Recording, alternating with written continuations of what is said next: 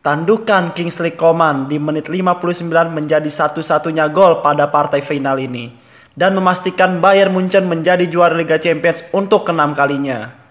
Review final Liga Champions bareng gue Rafki dan partner gue Dimas. Selamat datang di Podcast Perspektif.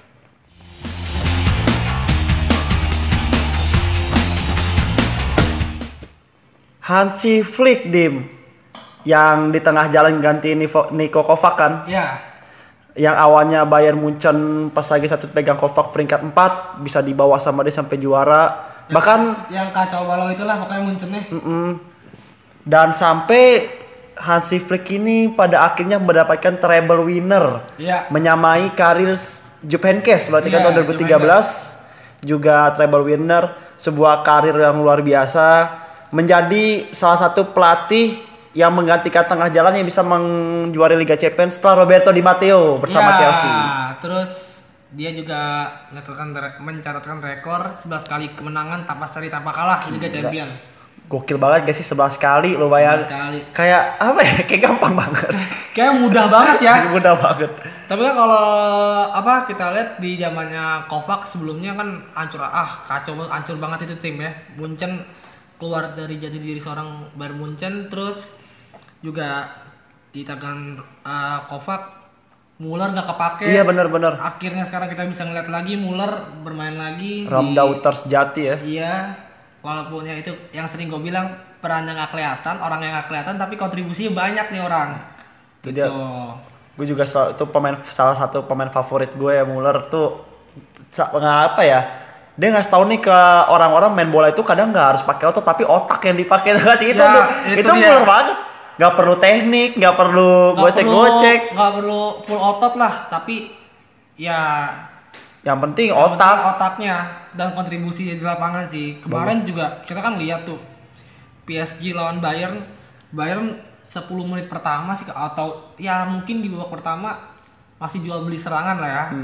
Munchen masih menguasai pertandingan, terus mendominasi serangan-serangan di babak pertama juga. Dia serangannya juga cukup bervariasi nih, gue suka banget dari Munchen. Dia dari kiri, dari kanan, dari tengah, semua dicoba.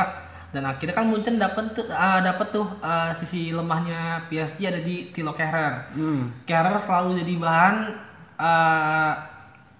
bahan uji cobanya Kingsley Coman untuk dia penetrasi masuk ke kotak penalti. Terus sesekali mengandalkan true pass juga Munchen, walaupun true pass kadang-kadang sering gagal ya. Terus kita kan lihat juga kemarin Thiago mainnya bagus banget, gila. Bagus banget, tenang Thiago. Maestro lapangan tengah untuk Bayern Munchen. Terus berani juga melakukan penetrasi ke kotak penalti pemain-pemainnya. Kemarin yang Lewandowski tiang itu dari Alphonso Davies, terus sayangnya aja tiang crossing tendangan Lewandowski. Ya, menurut gua memanfaatkan kelemahan di sisi Kehrer ini hal yang tepat sih menurut gua dari Hans-Dieter Flick ini. Tapi performa PSG juga di babak pertama juga cukup bagus karena kan banyak beberapa peluang emas juga kan. Di Maria walaupun dia pakai weak footnya tapi dia masih bisa. Mbappe yang kesalahan itu kan sayang banget. Gua ini di babak pertama itu suka banget ngelihat ketika kedua tim ini ngelakukan percobaan dari luar kotak penalti tapi saling ngeblocking bagus-bagus. Kayak si Mbappe 2-3 kali kena blocking. Herrera juga kena blocking. Terus akhirnya tapi Herrera nggak terlalu kelihatan sih menurut gue, perannya lebih banyak Leandro Paredes menurut gue perannya di situ. Tapi juga Herrera beberapa kali juga dia ngasih passing bagus kayak passing yang ke Di Maria kan. Dia kan passingnya bagus banget tuh. Nah kemarin itu yang gue jadi catatan gue, kemarin gue juga kan di Twitter begadang lah kita ya. Gue ngomong kalau Kimmich dan Alphonso Davies ini ketika dia melakukan overlapping suka telat turun. Benar. Ketika sudah dapat serangan balik, Bayern Munchen ini nggak siap karena backnya dua di belakang ini Alaba maupun Boateng atau Niklas Süle ini nggak kuat untuk nge-backup Mbappe dan Neymar. Ya kan juga beberapa kali kan space kosong yang ditinggalin Kimmich sama Alphonso Davies dieksploitasi besar-besaran sama Neymar dan juga Mbappe kan. Tapi kemarin ngeliat lagi nggak? Untuk kesekian kalinya Boateng jadi sisi lemahnya Bayern Munchen. Lagi-lagi serangan semua dari Boateng lagi, diincar habis Boateng menurut gua. Tapi kemarin kan cedera diganti Niklas Süle. Terus di babak kedua Neymar bener-bener di lock abis, gak gerak menurut gua ya. Neymar sampai ada satu momen yang Neymar dijatuhin terus yang jadi berantem tuh. Iya, jadi berantem. Yang semuanya langsung rusuh sama Gnabry gitu kan, diinjek kakinya. Itu kalau menurut gue itu bentuk kefrustasian dari tim-tim PSG sih itu. Itu kan kondisi kan lagi ketinggalan 1-0 kan. 0. Nah, kemarin yang gua lihat dari pemain-pemain Munchen ini kurang sih dalam positioning di babak pertama ya. Positioningnya itu dia kurang, penempatan polanya itu menurut gua kurang, kayak Kimmich jarang ada di posisi ya. Karena kita lihat kan. Kelihatan banget sih perbedaan Kimmich di babak pertama agak lebar, dia jadi wingback, ketika babak kedua jadi inverted wingback, jadi lebih ke tengah dia. Terus kalau sekarang kita ngomong ke PSG masalahnya sih di mental. Ya menurut gua dia sebagai finalis debutan ya, maksudnya debut dia di final Liga Champions kayak semacam Arsenal, terus semacam Valencia tahun 2001, terus Valencia tahun 98 ya kalau nggak salah ya, atau Bayer Leverkusen. Enggak, tahun 2000. Valencia 2000 ya? Tahun 2000, Leverkusen 2002. Bayer Leverkusen 2002, terus Arsenal tahun 2006. Ya menurut gua kan catatannya kan banyak ya. Yeah. Finalis debutan nggak ada yang juara selama kurang lebih 2 dekade ini. Emang susah sih, apalagi gue gimana ya soal mental. Gue paham sih maksudnya Neymar yang datang, lo tau gak sih yang bawa speaker? Oh iya. Gue paham maksudnya dia memenangkan rekan-rekannya, mungkin dia tenang, tapi ya itu menurut gue aksi berlebihan ya. Yeah. Dan kita bisa lihat meme Neymar ada di mana-mana. Tapi tetap sampai sekarang pun sampai detik ini pun kita rekaman masih 82 yang dicengin itu. Itu bener-bener. Gak, orang Indonesia gila ya. Gue kemarin lihat di BR Football nih di Instagram, di Twitter. Terus komen bahasa Inggris, terus ada komen Indonesia, like-nya banyak banget, ada kali 3.000 4.000 like. Iya. Dia bilang jangan sampai ini pengalian isu, jangan tetap kawal 82. Gue kakak banget, gila orang Indonesia di akun BR Football loh yang internasional, gila gue bilang. Mungkin ini udah seminggu 2 minggu kali itu pembahasan itu terjadi ya. Cuma masih aja kan dibahas sampai sedetik ini. Menurut gua parah nih seperti Indonesia nih. Tapi sebenarnya kalau misalkan kita lihat dari taktiknya Tuchel juga sebenarnya sih berjalan ya. Berjalan. Karena gue kaget ya pas ternyata Tuchel main high defensive line juga kan. Iya. Bener-bener high banget sama dia berani loh. Iya, dia ngerespon apa yang Munchen lakuin. Iya, dia ngerespon dengan cepat apa yang Munchen lakuin, dan dia berani sumpah itu build up serangan dari kiper. Iya, gue kaget banget pas lagi PSG ngerespon defensive line-nya juga di-high-in juga sama si. Jadi high itu mulai tuh. Iya. Makanya banyak kan umpan-umpanan dari defender kan. Dari defender ke depan dan defender ke depan kan manfaatin defensive line itu kan. Perannya Ander Herrera sebagai IMF atau sebagai CM ini nggak kelihatan kemarin. Lebih banyak perannya ada di Leandro Paredes. Cuman Paredes karena dia bekerja keras sendirian, jadi nggak kepompa itu tim, nggak ke up gitu. Terus juga ini sih yang benar sih dia minta kita bahas ya, faktor Neymar di babak kedua benar-benar di lock ya. Iya. Karena di babak pertama dia agak longgar nih. Agak longgar. Ya kan? Dia bebas mungkin itu yang dilihat sama Hansi Flick, jangan kasih Neymar sedikit pun ruang. Ya. Benar-benar Neymar pegang bola, Goretzka udah ada di sana. Ya. Neymar pegang pasti udah Goretzka di sana. Selalu. Gila nih. Goretzka bener-bener pengangkut air sih. Iya, disiplin banget maksudnya Goretzka. Ada satu momen di mana dari Keylor Navas pengen ngasih umpan terobosan ke Neymar, langsung Goretzka langsung lari dan ngagetin Neymar gitu, ngepres kaget gitu kan. Neymar kehilangan kontrol, bolanya hilang. Wah, keren banget sih. Padahal sebelum gol itu terjadi, pandangan gue terhadap PSG ini bagus dalam menutup pergerakan ruang pergerakan pemain-pemain Munchen menurut gue. Karena ketika yang tadi gue bilang Munchen udah mulai nge-build up serangan atau dari variasi kanan kirinya, dia cekatan untuk menutup ruang pergerakan pemain-pemain dari Munchen. Tapi ketika kejebolan 1-0 di sini mental berbicara. Harusnya saat ketinggalan 1-0 itu PSG mentalnya up, naik. Tapi di situ Munchen juga nggak kendor. Malah Munchen makin enjoy Munchen, makin menikmati pertandingan menurut gua Munchen. Tapi ada yang gue bingung ya sama si Tuchel itu, gue kesel banget, gue ngetut kenapa dia masukin Moting sih dibanding Icardi, itu gue kesel banget dah. Itu gue udah kesel banget. Gue paham memang Icardi jadi penentu lagi lawan Atalanta, gue paham. Tapi sorry, Choupo-Moting kenapa dimasukin gitu? Gue paham dia. Iya, gue paham dia memberikan gol-gol momentum kan waktu itu lawan Atalanta. Tapi maksudnya ini final Icardi digaji mahal-mahal.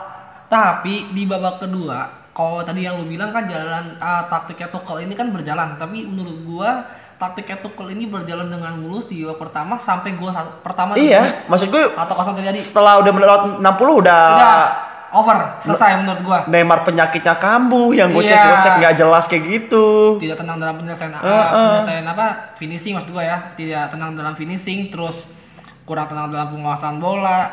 Ya variasi serangannya gitu-gitu aja, hanya mengadakan counter attack. Ya tapi wajar sih ya mengadakan counter attack karena posisinya lagi di press oleh Munchen. Dan yang catatan terakhir gua itu dia sulit mengembangkan permainan ketika dia itu ketinggalan 1-0. Gak kelihatan permainan ya, hanya mengandalkan individu masing-masing pemainnya aja. Ya karena itu dia nggak bisa mengembangkan permainan karena di babak kedua pemain terutama lini tengahnya Munchen ya, Thiago Alcantara sama Goretzka benar-benar disiplin banget. Betul. Dia yang tadi kita bilang Goretzka kawal Neymar segitu masifnya, terus juga Thiago Alcantara dalam mengatur tempo permainan benar-benar maestro sih. Gue cuma bisa bilang ini kalau ada nanti Liverpool bisa dapetin dia, Liverpool beruntung banget sih. Untuk seorang pemain di umur 29 yang bisa mengatur lapangan segitu hebatnya, Liverpool benar-benar beruntung kalau nanti bisa dapetin Thiago Alcantara.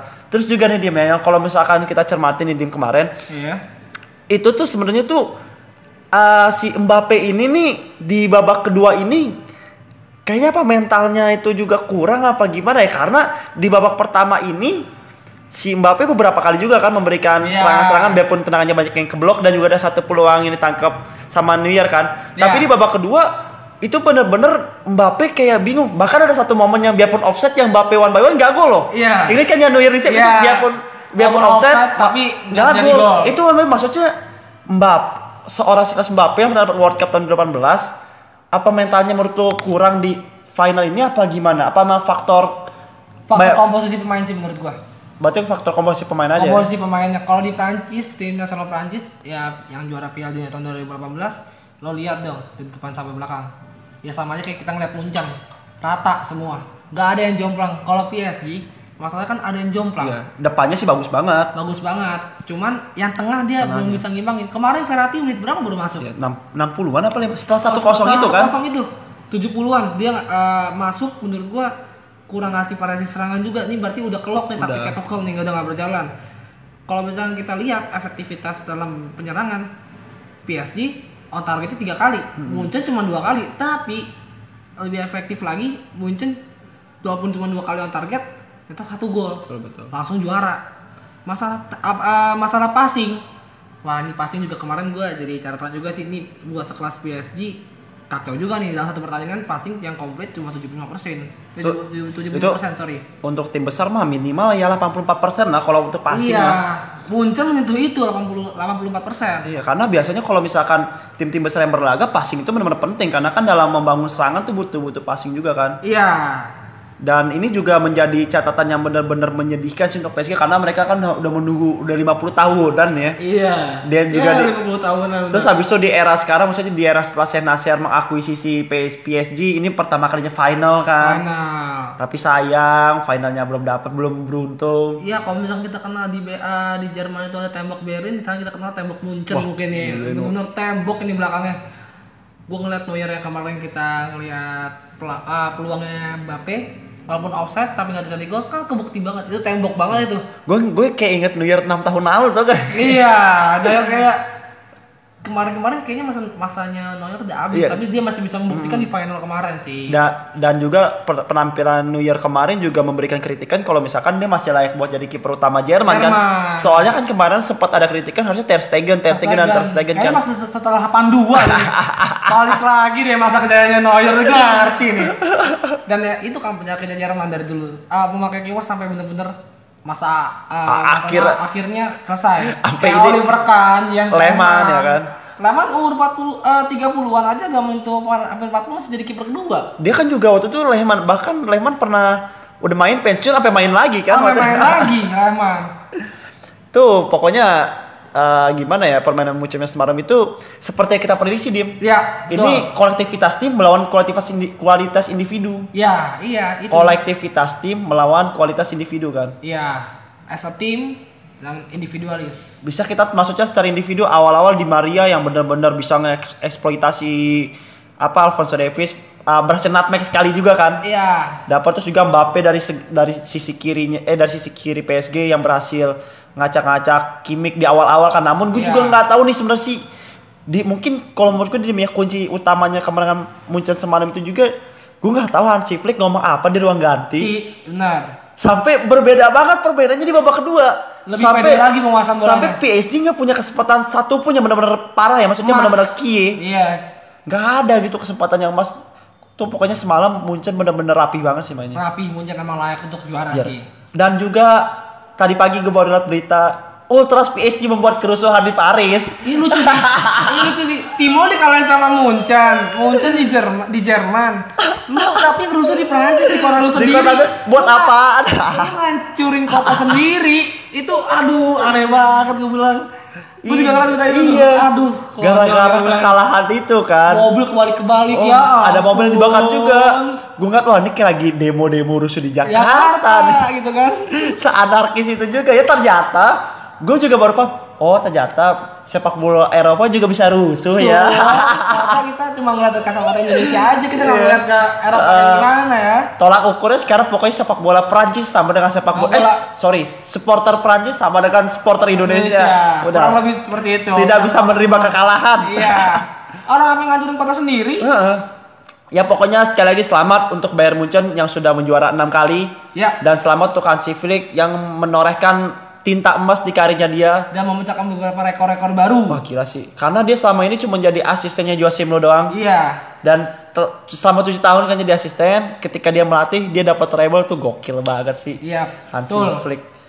Oke, mungkin episode review final Liga Champions sampai sini dulu kali ya Dim. Yap. Sekali lagi Munchen sangat layak untuk menjadi juara dan PSG tetap semangat, masih ada kemungkinan berikutnya. Tetap jor-joran aja udah terus dah lu, terserah dah. Ugal-ugalan transfernya mendingan ya.